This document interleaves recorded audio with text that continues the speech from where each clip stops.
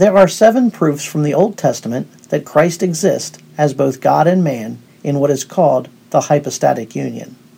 The first proof from Psalm 2:7 establishes that Christ in the flesh is the second person of the Godhead seated at the Father's right hand. The second proof from 2 Samuel 7:14 establishes that Christ in the flesh is both the Son of God and the heir of David, who will reign.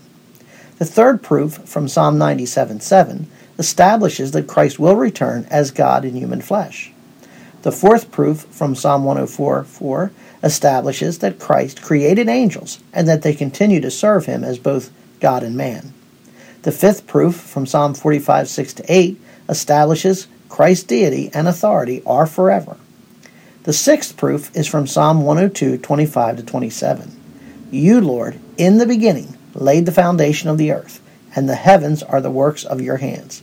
They will perish, but you remain, and they all will become old like a garment, and like a mantle you will roll them up. Like a garment they will also be changed, but you are the same, and your years will not come to an end.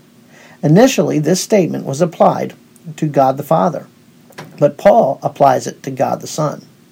Hence, he presents the Son as creator. In the beginning, the Son created the earth and the heavens. Though the created realm is temporal, Jesus is eternal. As a garment, the created realm changes and wears out, but Jesus is immutable in his deity and in his flesh.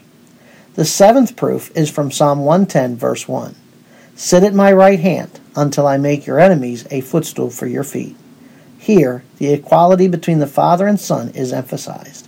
The Son's redemptive work is complete, which he accomplished in his flesh, and he is sitting in his flesh to the right of his Father, the King.